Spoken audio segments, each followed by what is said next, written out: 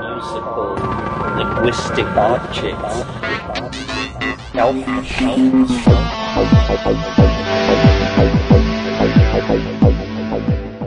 Greetings from Psychedelic Space. This is Lorenzo, and I'm your host here in Psychedelic Salon 2.0.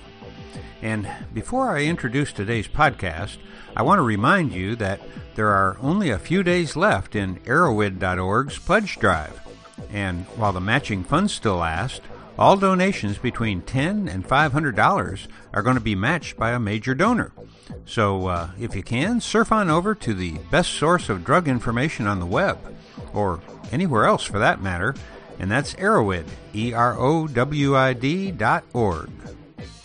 Now, for today's podcast, I'll begin by saying, no, I didn't mistype the title of this program. While in my humorous ways, I could actually say that the interview that we are about to listen to is about the war on drugs, I could say that only if you place the emphasis to the word on, because this is about the ways in which wars have always been fought on drugs. When I was serving in Vietnam, the use of amphetamines by our pilots was, well, it was more or less an open secret that we discussed often in the officers' clubs in Westpac. And I'd already known about the use of meth in World War II, but to tell the truth, I'd never really thought about it very much. However, after listening to the interview that I'm about to play, I'm really now much more interested in the subject than I ever was before.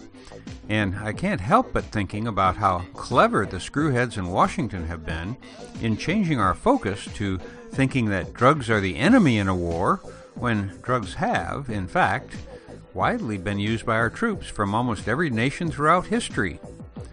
On top of that, you are going to learn that, in the event you didn't already realize this, that back in the 17th and 18th centuries, when this nation was first getting on its feet, that a significant number of citizens, both in the U.S. and in Europe, spent an inordinate amount of their waking hours drunk, or at least half drunk. And don't buy into that Nancy Reagan bullshit about drugs and alcohol, because alcohol is a drug.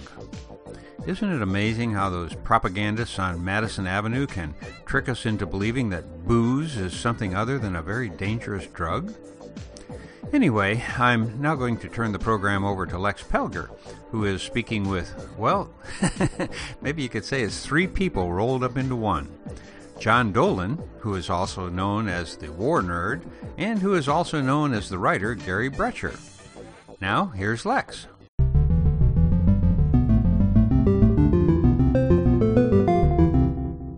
This is a no-nonsense production.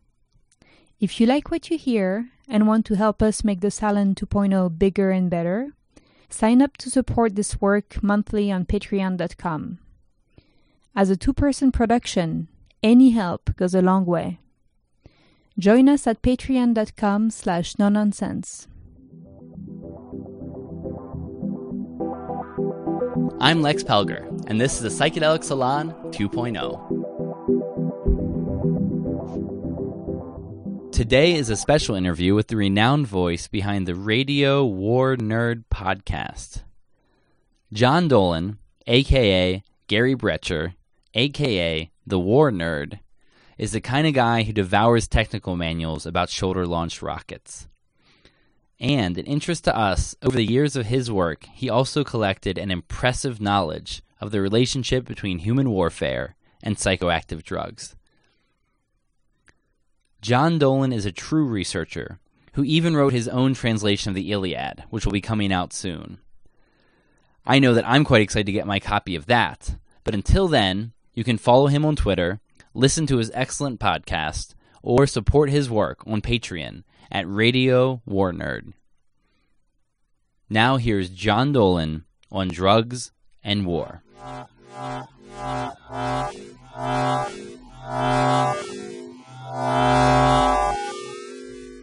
Hello, everybody, and I'm very pleased to be here today with John Dolan, a.k.a. Gary Brecher, a.k.a. Radio War Nerd. Thanks so much for joining us.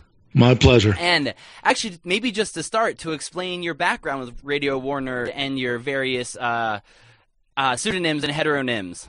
Okay. Yeah. But on my birth certificate, it says John Dolan, and that's what I usually go by. But I was a professor in New Zealand, even though I'm originally from California, until around the millennium when I moved to Moscow to work with this scurrilous English language newspaper called The Exile, which was run by a friend of mine, Mark Ames. And Mark and I and a few other people were the staff of the newspaper, but we wrote under probably 20 different names. So all of us had several personalities. And after 9/11, suddenly all these mainstream media people who had total contempt for military matters, didn't know a thing and didn't want to know a thing about it, started writing all these articles on war because suddenly America was in a warlike mood.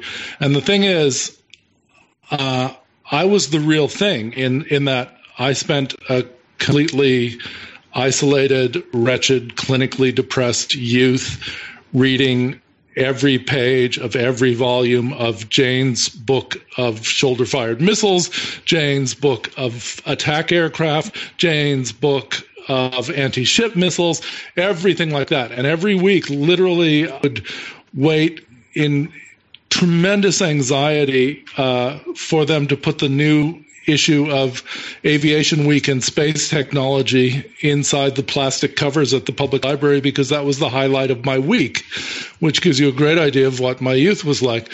And I knew all these weapons they were talking about. I knew all the strategies and the tactics, and I couldn't believe that these idiots were suddenly pretending to be experts when they hadn't paid their dues. And so I said something complaining about this to Mark Ames, who said, "You should an article, just, I don't know, not even pretend to be like some tough guy, just." And within 5 minutes, we had the character of the war nerd, who was supposedly an angry, fat data processor in Fresno named Gary Brecher. It wasn't really that much of a stretch from my real self, but, you know, it was nice to be able to write hardcore California hick English, which was the language I sort of grew up speaking, instead of having to talk like an academic all the time. So that's the glorious birth, and it just exploded from there into a. Yeah. Oh, it became by far the most popular character on the newspaper. I mean, and people used to argue about who Gary Brecher really was, whether there really was a Gary Brecher. And my favorite comment of all time was when someone suggested it might be that John Dolan guy posing as Gary Brecher, and an angry war nerd fan went back, "Gary Brecher has more talent in his little finger than John Dolan does in his whole family." That's great. God bless the internet. Yeah. And so I encourage everyone, it's a great podcast in all these different ways, but our interest here is in drugs. And I was wondering, when I even first contacted you about this, if there was any particular drug and war intersection that popped in your mind as one of the most intriguing. Well, I think for me, Eastern Front in World War II and amphetamines, because unlike most war buffs or whatever you call them, I'm not terribly fond of World War II. I think it was an abomination. It was a war in which every side specialized in killing civilians in the greatest numbers they could. But it is amazing to me that something like Stalingrad could have happened, because I've lived through 3 Russian winters, and I just can't imagine anybody fighting in the ruins for any length of time. And there was real heroism there, but there was also an awful lot of amphetamines being peddled by both sides. So I think that one case in which it became very easy to understand how something like Stalingrad could have happened. The Russian slang term for amphetamines is Vint. The Russian and the Wehrmacht was using something called Pervitin, and they were both being distributed in huge amounts. So I think that was key moment. You can read about amphetamines on the Eastern Front in almost every account. The Germans, in their way, got really quaint with the products. People don't understand this sort of kitschy, quaint side of Nazi culture, but they had something called tankers chocolate and pilots chocolate. And it was basically chocolate bars stuffed with amphetamines. And that's a fairly recent development. A lot of the drugs used in war are ancient, but this is something that was only synthesized from the Asian plant ephedra in 1887, so it's a big impact on recent wars. Yeah, and before we get to the ancient ones, I'm more curious about the Russian attitude, because we hear a lot about the Nazis and meth and the Allied bomber pilots and the kamikaze pilots, but what about the Russian attitude towards using stimulants during the war?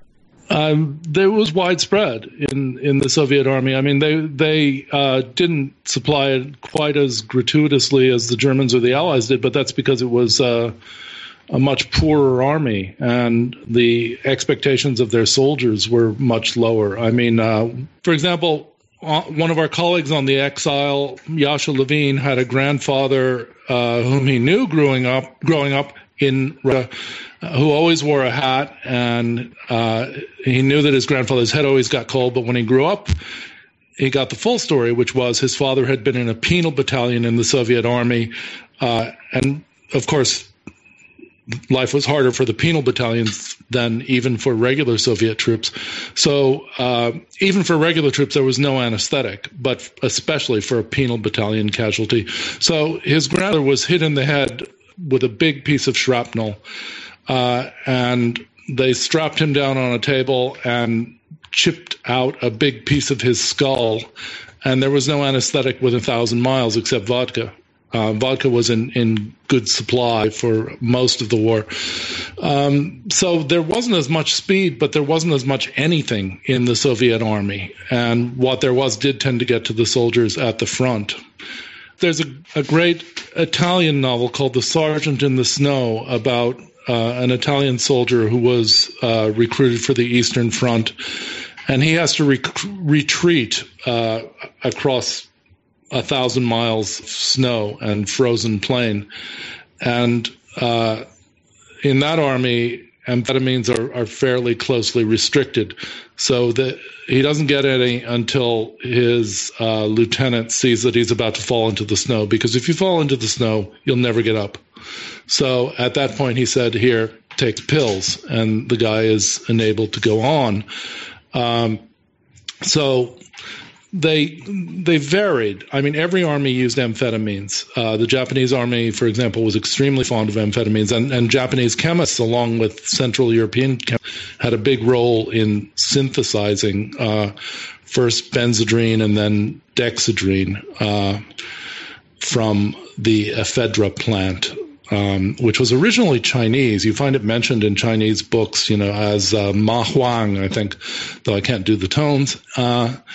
And everyone knew this plant had a sort of stimulant effect, but it was actually a Romanian chemist at the end of the 19th century who managed to start distilling the speedy part of it and changing war forever, basically making soldiers who could stay awake for 48 hours, which is not so easy to do. And easier to do things that are atrocious. Yes, although that's a really interesting point, and it's one I'm not sure about at all. I mean, I've read way too much about very dirty wars, Rwanda, for example. I don't think anybody was on speed in Rwanda.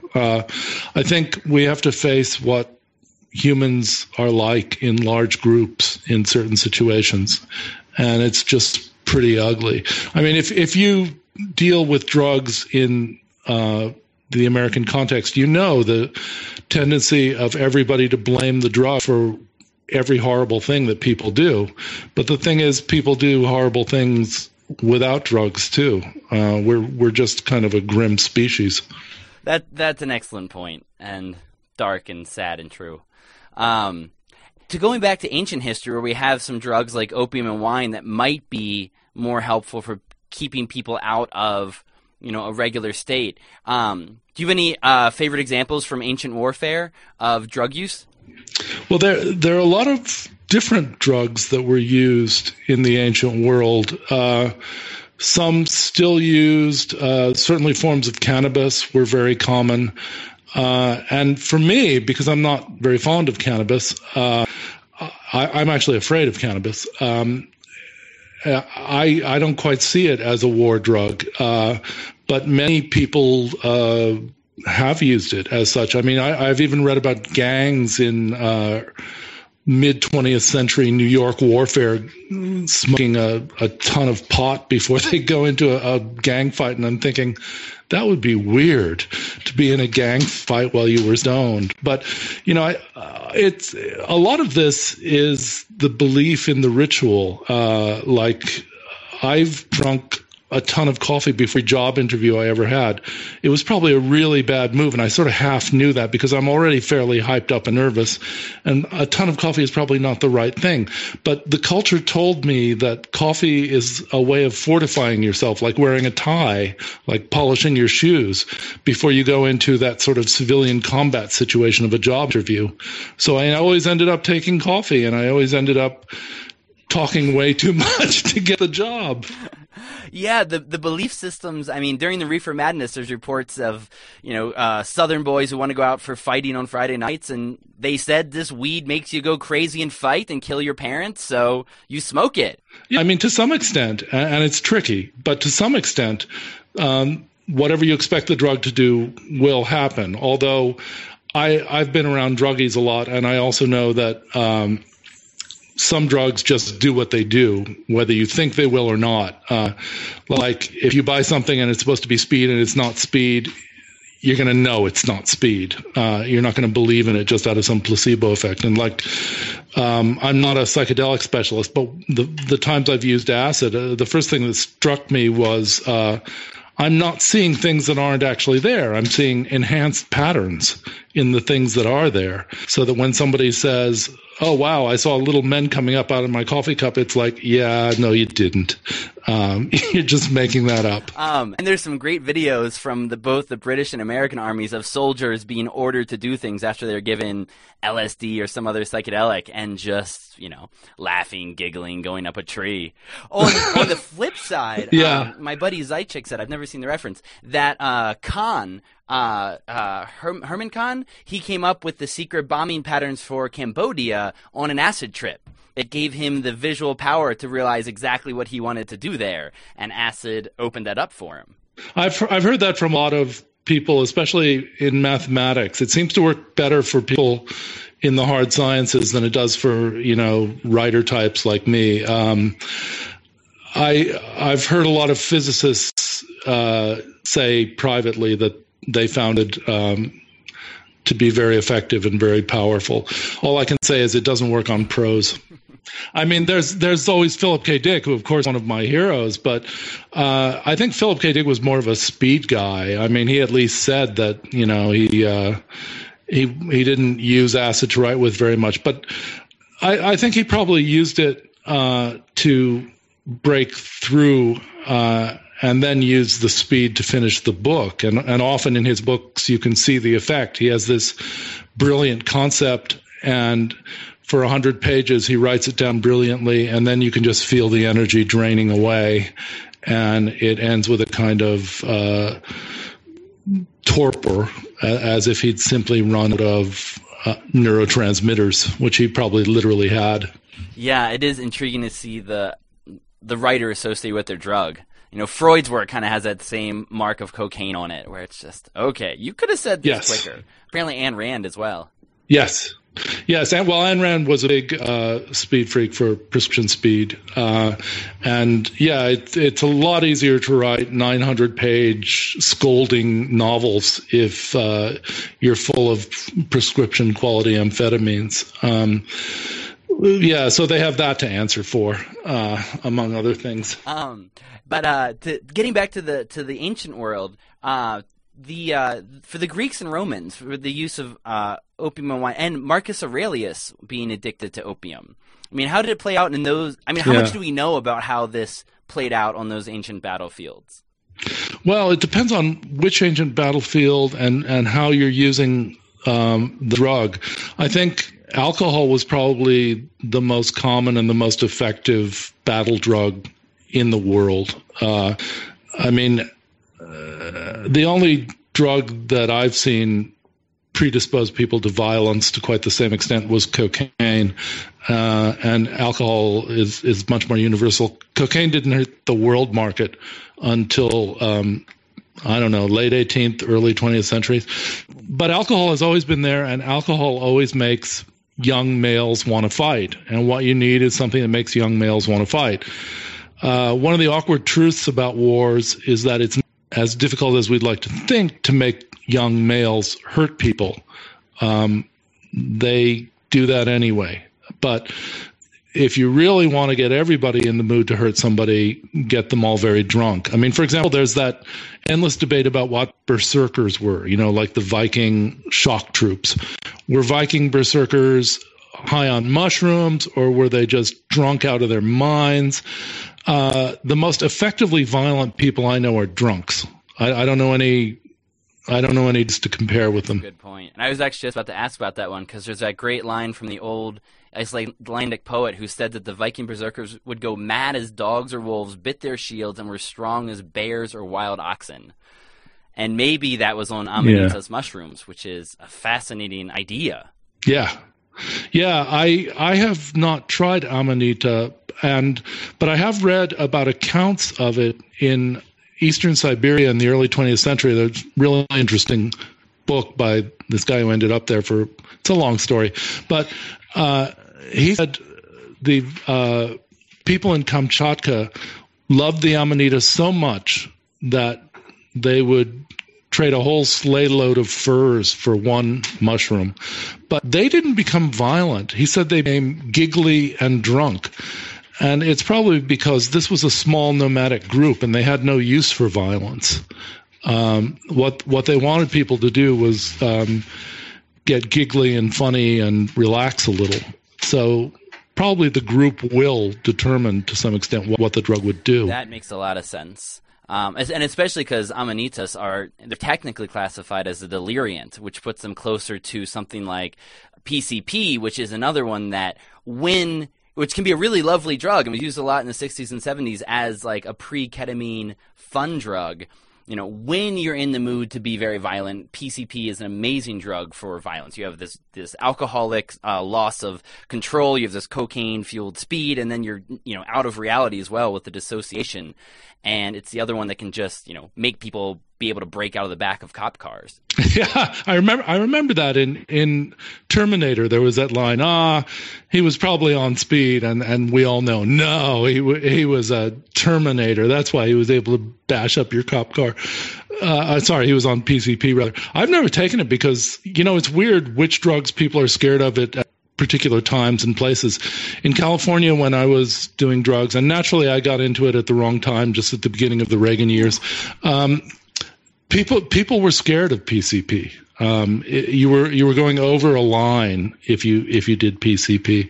I don't know if there was any basis for it, but at the same time, heroin was sort of over the line at that time, and then that changed in 1990, and heroin was very much a part of cool culture from then on. But until that point, people were frightened of it. And if you go back to the hippie culture, which I sort of lived through but wasn't part of, they also had this loathing for the opiates.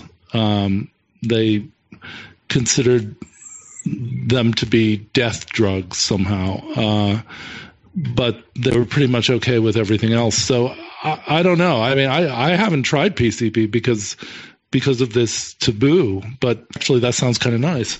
Hamilton Morris likes to point out in the 70s there were more busts of PCP manufacturers than there were LSD by far. I mean, people were taking it and they were enjoying it. I haven't tried it myself either, but got to try everything once. Well, I actually liked it. I mean, one thing that I have done pretty consistently is try to follow Hunter Thompson's example, because I lived through the worst of the Reagan years, and I was living in Berkeley, California, and for me at least, it was almost impossible to get drugs. I mean, who knows? Maybe that's why I'm alive. But at the same time, it made things very awkward, and I saw people deny things that I'd seen them enjoy, and I saw them condemn things that I'd seen them enjoy, and I even, to my horror, saw people like William Burroughs making anti-drug statements. And the only person who didn't do that was Hunter S. Thompson. And I always try to speak up. I've had many great moments, and I've produced some of my favorite things on drugs. Amen. And actually, you would be a perfect person to ask about the age-old question, the hashishin and their use of hashish. Yeah.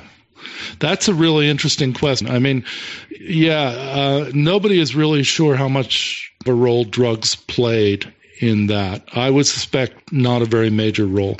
I think this was an early example of anti-drug propaganda in the context of a major sectarian war. The Hashashin were a sect of Shia Islam, and it should be easy for people to understand that because we're living through a major war between Sunni and Shia in the Islamic world right now. And this was also a time of Sunni-Shia sectarian violence. The difference was the Shia were based in places like Egypt, which are now no longer Shia. The Hashashin were in northern Iran. Iran was not yet Shia. That came later. So they were holed up in these impregnable castles in the mountains, and they could not overcome the huge armies of the Sunni Caliph through any kind of conventional military strategy. So they resorted to assassination as a military strategy, and they were very good at it.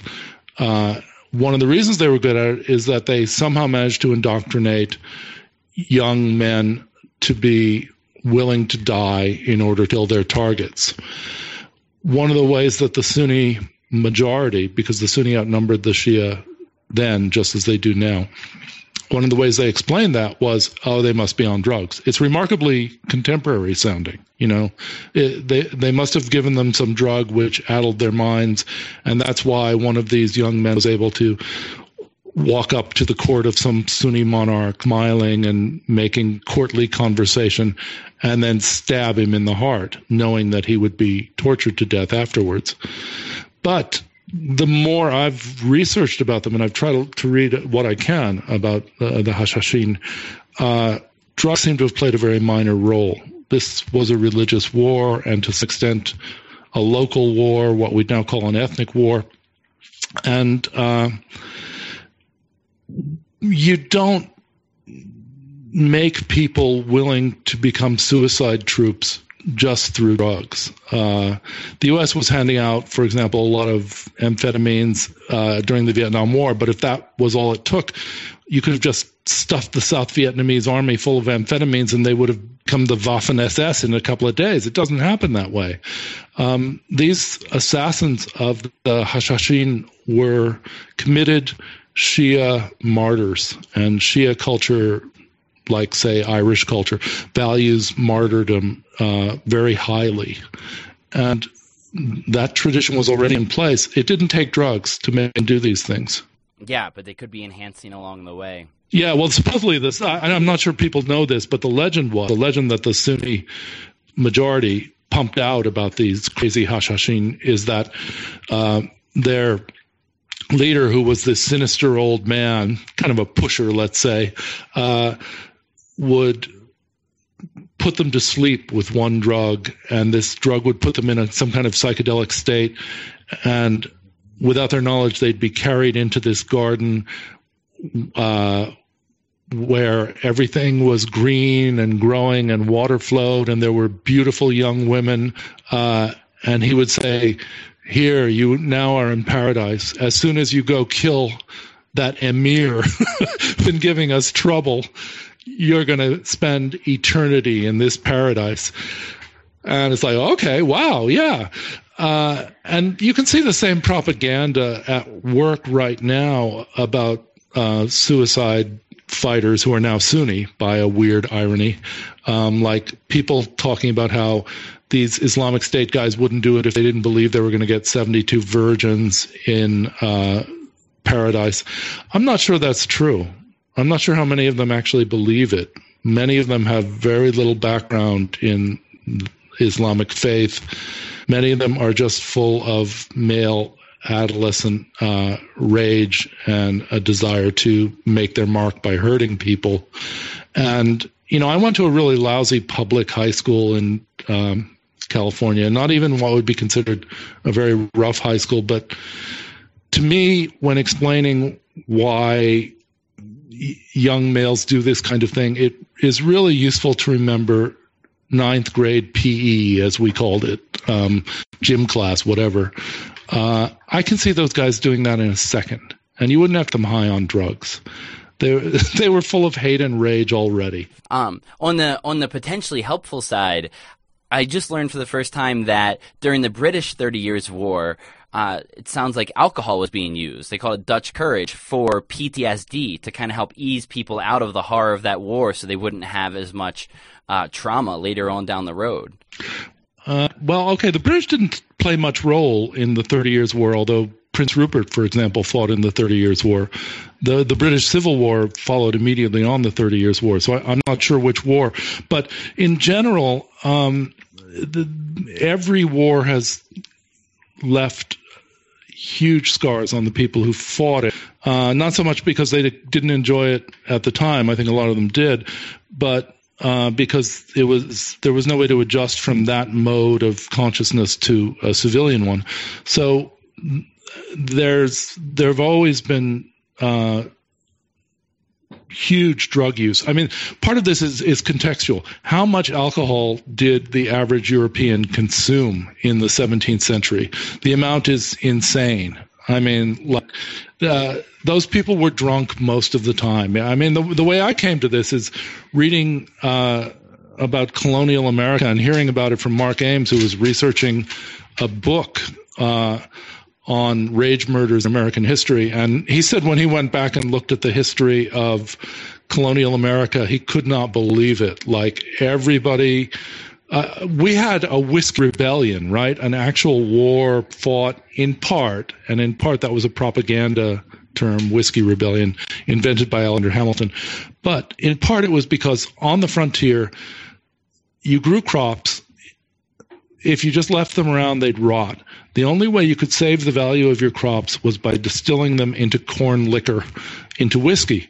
And meant that when the federal government tried to tax them, a lot of people were willing to go to war. It also meant that there was an endless supply of really strong liquor around all the time.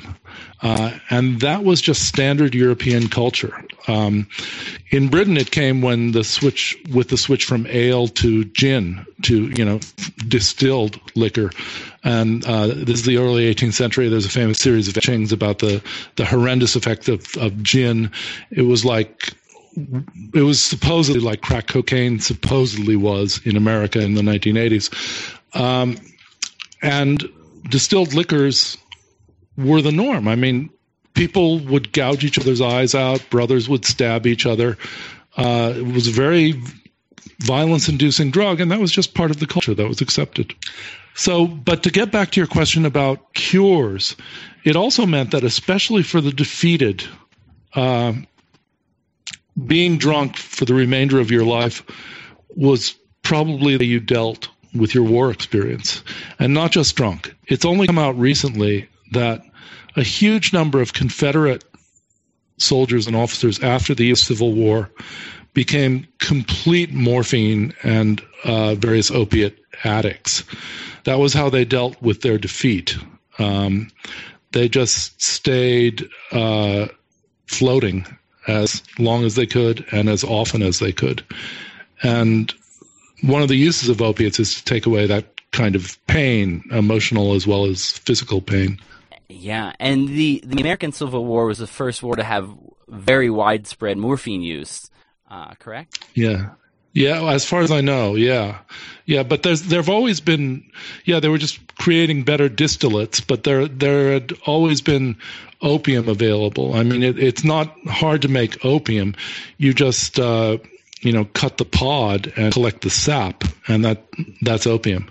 And it's quite effective. You can eat it, you can smoke it, you can drink it mixed with alcohol, which would be called laudanum. And that was around at least by the beginning of the 19th century, because it was around in time to give Samuel Taylor Coleridge some good ideas for poems, but also probably shorten his career, which is sort of typical. Drugs give and they take away. And that's how it works. And it does seem that way with the American Civil War too. I mean, the numbers that they estimate of addicts coming out of that war is huge. But I've been seeing some stuff lately where they're starting to question those numbers as being as gigantic as they were laid out. Well, yeah. Have you known any opiate users? I know a lot of opiate users, and I know few addicts. I can think of two people who actually became addicts, and both of them are still alive, and neither one is an addict now. So part of it is terminology. Who qualifies as an addict? I've known a lot of weekend opiate users, and I'm sure there were a lot of people who were the equivalent of weekend users in that group as well. So it all depends on how you classify them. And so to move up a little bit more in history, I didn't realize that World War I was often known as a tobacco war for the amount of cigarettes people smoked. Okay. Yeah, I don't know much about tobacco because I've never smoked it, but I don't understand what good it would do to you. You're smoking, and I guess there's some kind of high. I don't know. But there are some great tobacco stories from the First World War. Like if you know the writer Saki, who wrote some really fantastic short stories and was sort of the direct ancestor of P.G. Wodehouse, he died because he was a lieutenant, and it was forbidden to smoke while you were on sentry duty because you made a perfect target for snipers. And he came up to a sentry who was smoking and said, "Put out that bloody cigarette," and got about that far before he got shot in the head. So, yeah, they were all smoking. I suspect a lot of them were using other drugs as well. It would have been too soon for the amphetamines, but also in a trench war, what would you do with amphetamines? It's kind of interesting to speculate about the relation between the kind of war you're doing and the kind of drug you're using. The Eastern Front of World War II, where there was all that amphetamine, that was a very mobile war.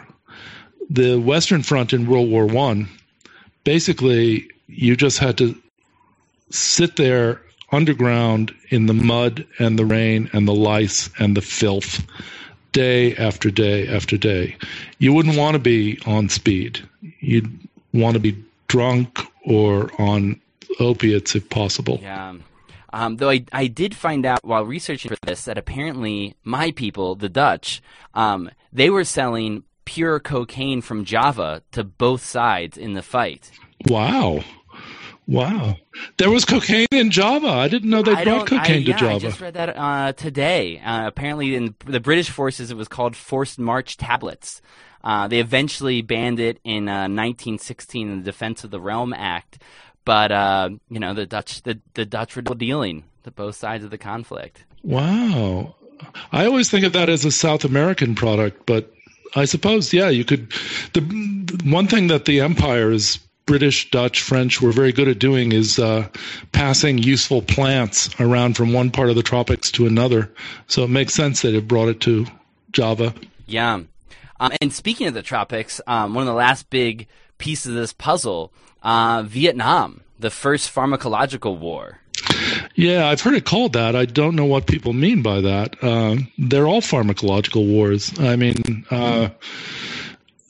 every war has a particular inflection to its pharmacology, but yeah, that to me is of American exceptionalism. It's like, no, it wasn't. Like, for one thing, our guys were using amphetamines all over the place in World War II. So how is it the first pharmacological war? And all the other drugs are much older than that, have been in constant use. And I don't know, every war has its own cool or not cool or horrendous or interesting anyway drug variants. Like if you know Ishmael Bea's memoir of being a child soldier in Sierra Leone, he talks about a drug I'd never heard of before, which they'd called brown, which is a mix of cocaine and gunpowder, which when you think about it is a perfect war drug. The gunpowder doesn't do anything pharmacologically, but it probably it reinforces your belief that you're a really fierce soldier. And then the cocaine just keeps you up, and keeps you willing to kill people. You feed that to a bunch of 13-year-old boys, and, it's no wonder things get awful I in a hurry. Actually have a quote from him right here, from Ismail Bey's book. And he said, after several doses of these drugs, all I felt was numbness to everything and so much energy that I couldn't sleep for weeks. Yes. We watched war movies at night, Rambo's First Blood Part 2, and we couldn't wait to implement Rambo's techniques. Yes. One thing you find in all contemporary African irregular war is huge influence of pop culture, mostly American pop culture. People always choose names from characters in violent movies.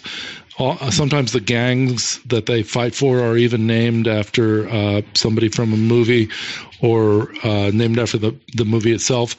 And that always goes along with some kind of stimulant, because Bea describes what's clearly a longer-lasting speed in pill form, as well as this cocaine gunpowder mixture. So, that's a pharmacological war too. And Vietnam was a pharmacological war in a slightly different sense, but it wasn't the first one, not by a long shot. And I know you're familiar with the work of Lucas Kamiensky, who did that book Shooting Up, and he's written a good article for The Atlantic about the Vietnam War. But he does kind of overemphasize the newness of all this. And a lot of it new. He says people were the LURPs, who were like the elite long-range scouts, sort of scout assassin troops of the American forces there, would carry a packet which included dexedrine, a powerful prescription amphetamine, Darvon, a not so powerful prescription opiate, and I can't recall some other form of opiate as well. So basically, they had the ability to stay up when they wanted and go down when they wanted. Most serious druggies that I've known talk in those terms. Are you going up or are you going down? And as he says, this came at terrible cost in their later lives. But the terrible cost tends to come when you've been in a war. It's not from the pharmacology so much. I'm not convinced of that. It's more the adjustment from one consciousness to another. But anyway, it was a hugely pharmacological war, but so were a lot of others. So were many of them. I think what Americans mean when they say that about Vietnam is they're talking about corruption, and they're associating the Vietnam War with the corruption of their society. Whether rightly or wrongly, I don't know. I don't really think so. The corruption came from sources. And for example, there, in the 1980s, when Reagan was waging war on drugs, supposedly, his intelligence people were also importing huge amounts of cocaine in order to fund their counter-revolutionary forces, the Contras, in Nicaragua. I would call that a very serious form of corruption, but they don't see that as corruption because that we won that war, essentially. The revolutionary movement was crushed. Therefore, it's not a corruption story. Vietnam is a corruption story because, to put it bluntly, we lost. I guess the reason he called it that for the Vietnam was more because the quantity of drugs taken, and that you also had psychedelics in the mix, modern psychedelics for the first time. Right. And the idea that 10 to 15% of American soldiers were addicted to heroin, and if you read The Politics of Heroin in Southeast Asia by McCoy, you start to realize how much the CIA was either directly implicit in the trade or protecting Thai warlords and chemists that were turning this into heroin and getting it onto American streets, and the corrosiveness that money had on our own intelligence service. Yeah, that's true. But the strange thing for me, and I find this in every war I research, is that we tend to whitewash the British Empire in an extraordinary way. And we're talking about a really minor echo of the Opium Wars here. I mean, this is an unprecedented episode in history two huge wars against the biggest country in the world in order to force them to accept delivery of massive amounts of opium produced in British India. And this was a global effort in the mid-19th century. First, huge tracts of farmland in northern India mostly were converted from raising food crops to raising opium. Then that opium was shipped to China, and then the British and the French, their running dogs as usual in that period, fought a major war against the Qing dynasty, which was attempting to stop them from importing these huge amounts of opium. And the reason they needed to import opium is that there was no balance of payment with China. China was this remarkably self-contained and in many ways kind of arrogant culture, which didn't see that it needed anything the outside world had to offer. But the outside world needed their tea and needed their textiles and needed all these other products. So there was no balance of payment, and the British Empire was not going to stand for that. So they needed to introduce a product that would produce its own need. And voila, an addictive drug. Perfect. So the harm this did to China has not begun to be calculated. I've seen all kinds of wild estimates of the number of opium addicts in early 20th century China. But it was a matter of course for middle-class Chinese people to be addicted to opium.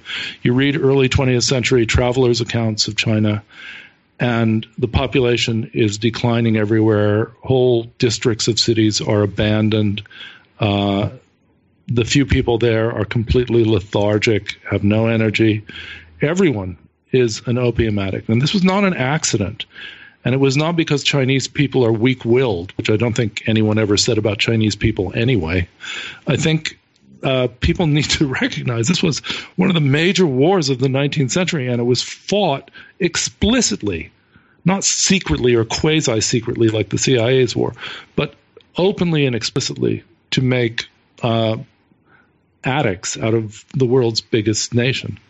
Are there any modern conflicts where you feel some kind of similarity to the British Opium Wars? In the sense that they are designed to open up markets, you could call an awful lot of modern wars similar to that. The fall of the Soviet Union, even though it wasn't a military matter, to everyone's surprise, everyone thought that would have to end with massive bloodshed, but it didn't. And yet it meant massive markets opened up and were instantly exploited. There's a lot of that kind of war, and you can feel the pressure to produce more markets, to produce more needs. Yeah, but I'm trying to think if there's one that was explicitly about getting people addicted to a particular drug. And no, the U.S. example you mentioned is one of the main ways in which the U.S. is so horrible at empire compared to the British, because the analogy would be as if the British tried to get the British people addicted to opium. They didn't. They inflicted that on somebody else. But the American intelligence agencies decided to inflict it on their own people. Yeah, it's pretty awful to read the history of the CIA and drugs. Yeah, and it just gets worse, and we don't even know that much, really. So much of it was burned by Helms. Well, and there's the journalist Gary Webb. My partner in Radio War Nerd, Mark Ames, has done a lot of research in what happened to Gary Webb. He was basically the person who broke the story about the CIA's horrendous trade in cocaine in order to fund the militias they were using in Nicaragua. Gary Webb was smeared mercilessly in the mainstream press, couldn't get a job, was driven to suicide eventually. And then when the pressure was off, when the war was won and nobody cared that much anymore, they sort of admitted, yeah, we did that.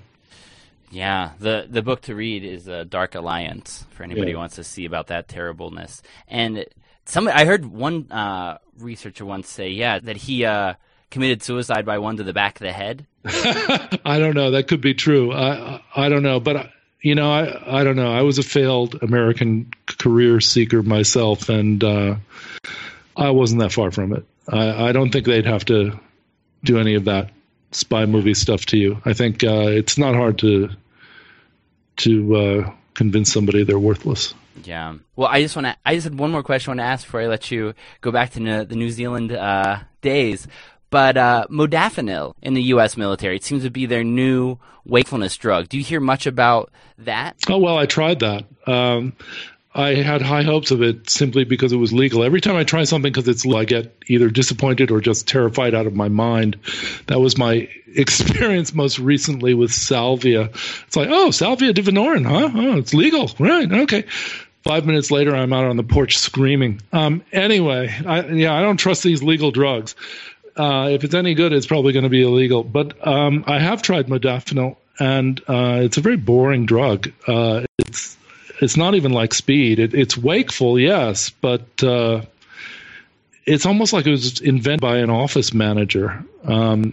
All the wakeful with none of the euphoria, and I can see why it's popular with some very puritanical hierarchies like those of the U.S. military.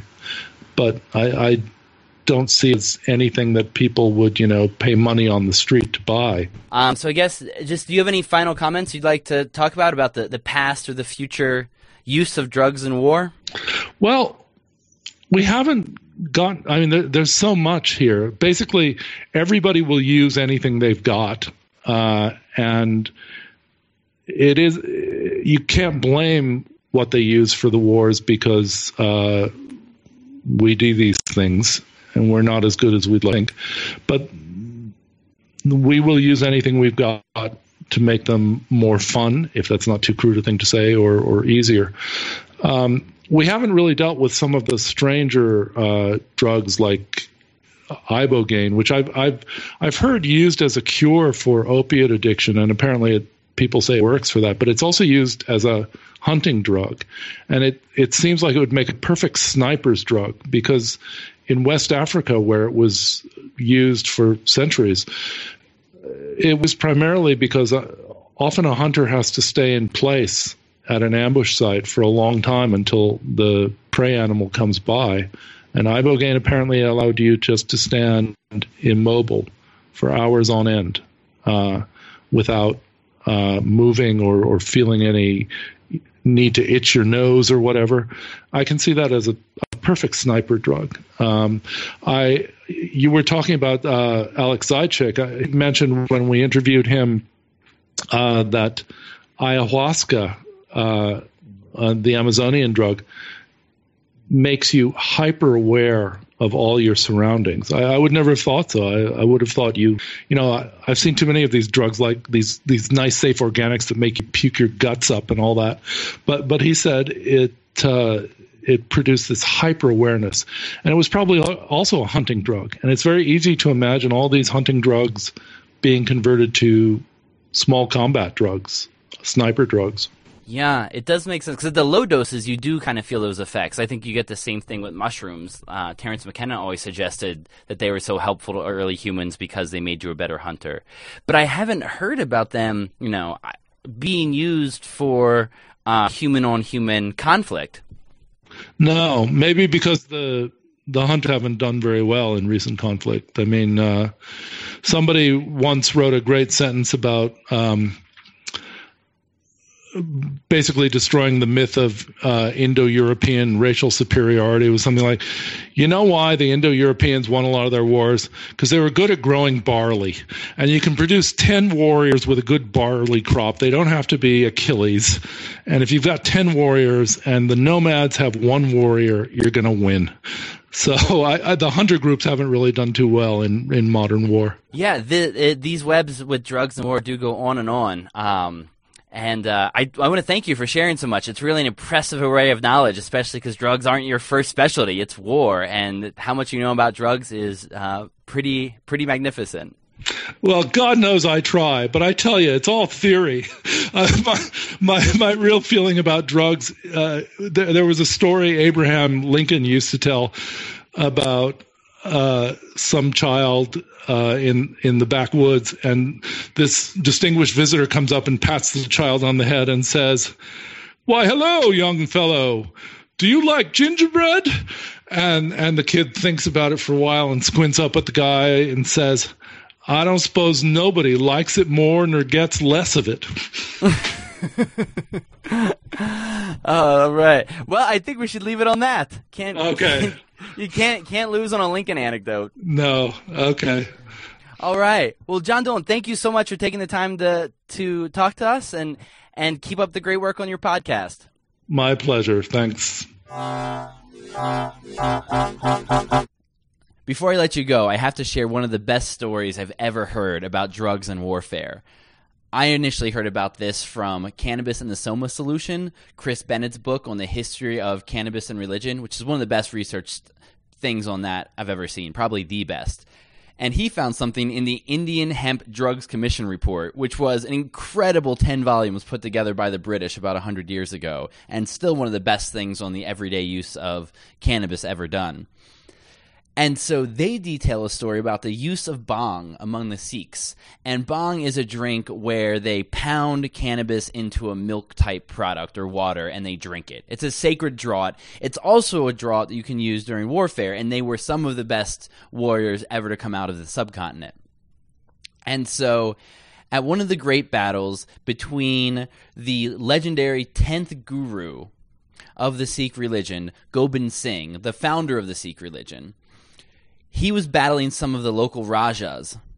And the Rajas sent a trained elephant who had a sword for slaying its enemies and breaking open the gates of forts. And you can imagine in the 16th century the tank-like power of an elephant with a sword that could break down giant walls. And so from here I'll quote from the Indian Hemp Commission report. The guru gave one of his followers, Bachatar Singh, some bhang and a little opium to eat, and directed him to face the said elephant.